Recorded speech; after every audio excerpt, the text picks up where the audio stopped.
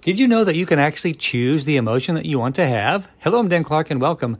That's correct. You actually get to choose the emotion that you want to have. I think that's pretty fascinating. Most of us think that we're locked into a particular type of emotion or feeling that happens in the moment.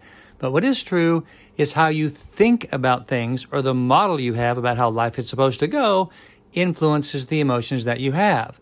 In other words, if you rewrite the story you're thinking, you actually may have a different emotion. Let me give you a story. Someone cuts you off at the pass when you're driving your car, and suddenly you're very angry about what's happening because you're mad at them, right?